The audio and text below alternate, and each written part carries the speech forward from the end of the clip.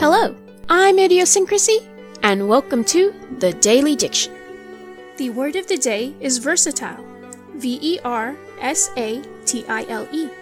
According to the Cambridge English Dictionary, versatile means able to change easily from one activity to another, or able to be used for many different purposes.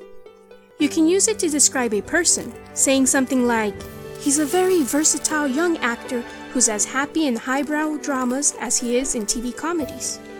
Or to describe something, like, "A leather jacket is a timeless and versatile garment that can be worn in all seasons."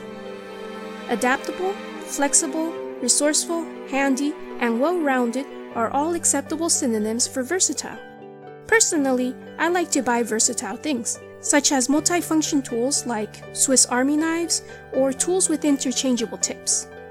And one of the reasons I love yarn so much is because of its versatility.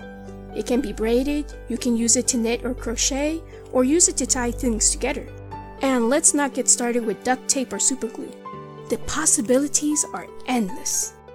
What about you, dictionaires? Have you had to be versatile and creative with some common household object?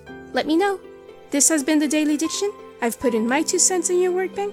The rest is up to you.